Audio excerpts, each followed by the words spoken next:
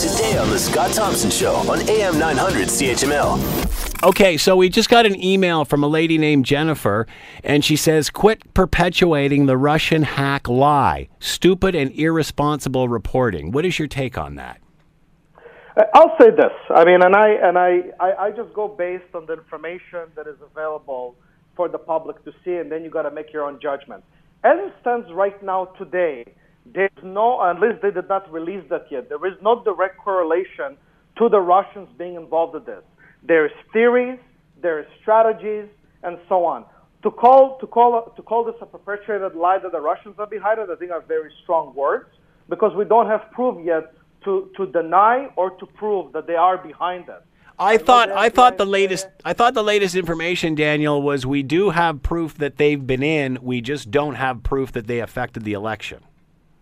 Well, we don't. You see, the proof that they have does not actually correlate this to a particular State Department.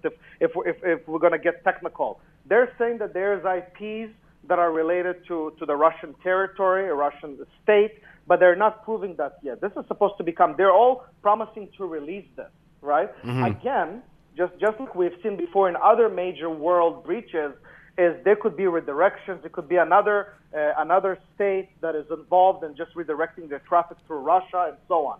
So what they're seeing right now is showing and pointing fingers at Russia, but we cannot yet say this is the smoking gun. We have 100% proof that they're behind us.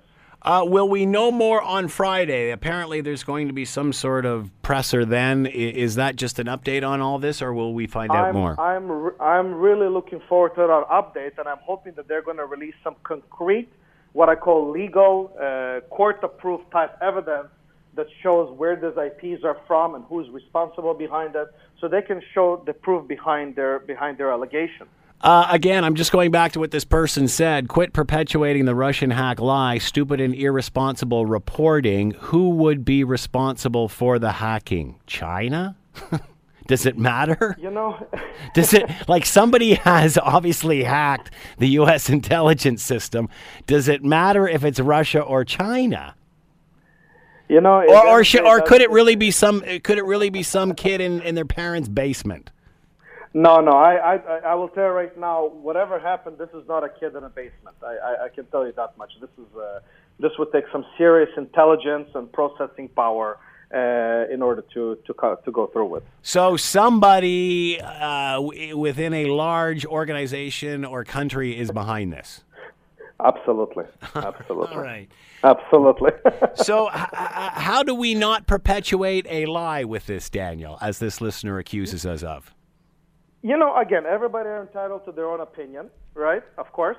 Based on the information that are out there, there's definitely, what I call arrows pointing at Russia. Friday will be a very interesting release in terms of, some evidence behind this. Again, there are certain assumptions that you do have to make, right? If it walks like a duck and quacks like a duck, it's usually a duck, right? So there you go. A very, very simple explanation for a very complicated problem. Daniel Tobach has been with us, CEO of Cytelligence Incorporated, expert on cybersecurity. Consulting includes penetration testing, vulnerability assessment, security audits, and code reviews. Want to hear more? Download the podcast on iTunes or Google Play and listen to The Scott Thompson Show weekdays from noon to 3 on AM 900 CHML.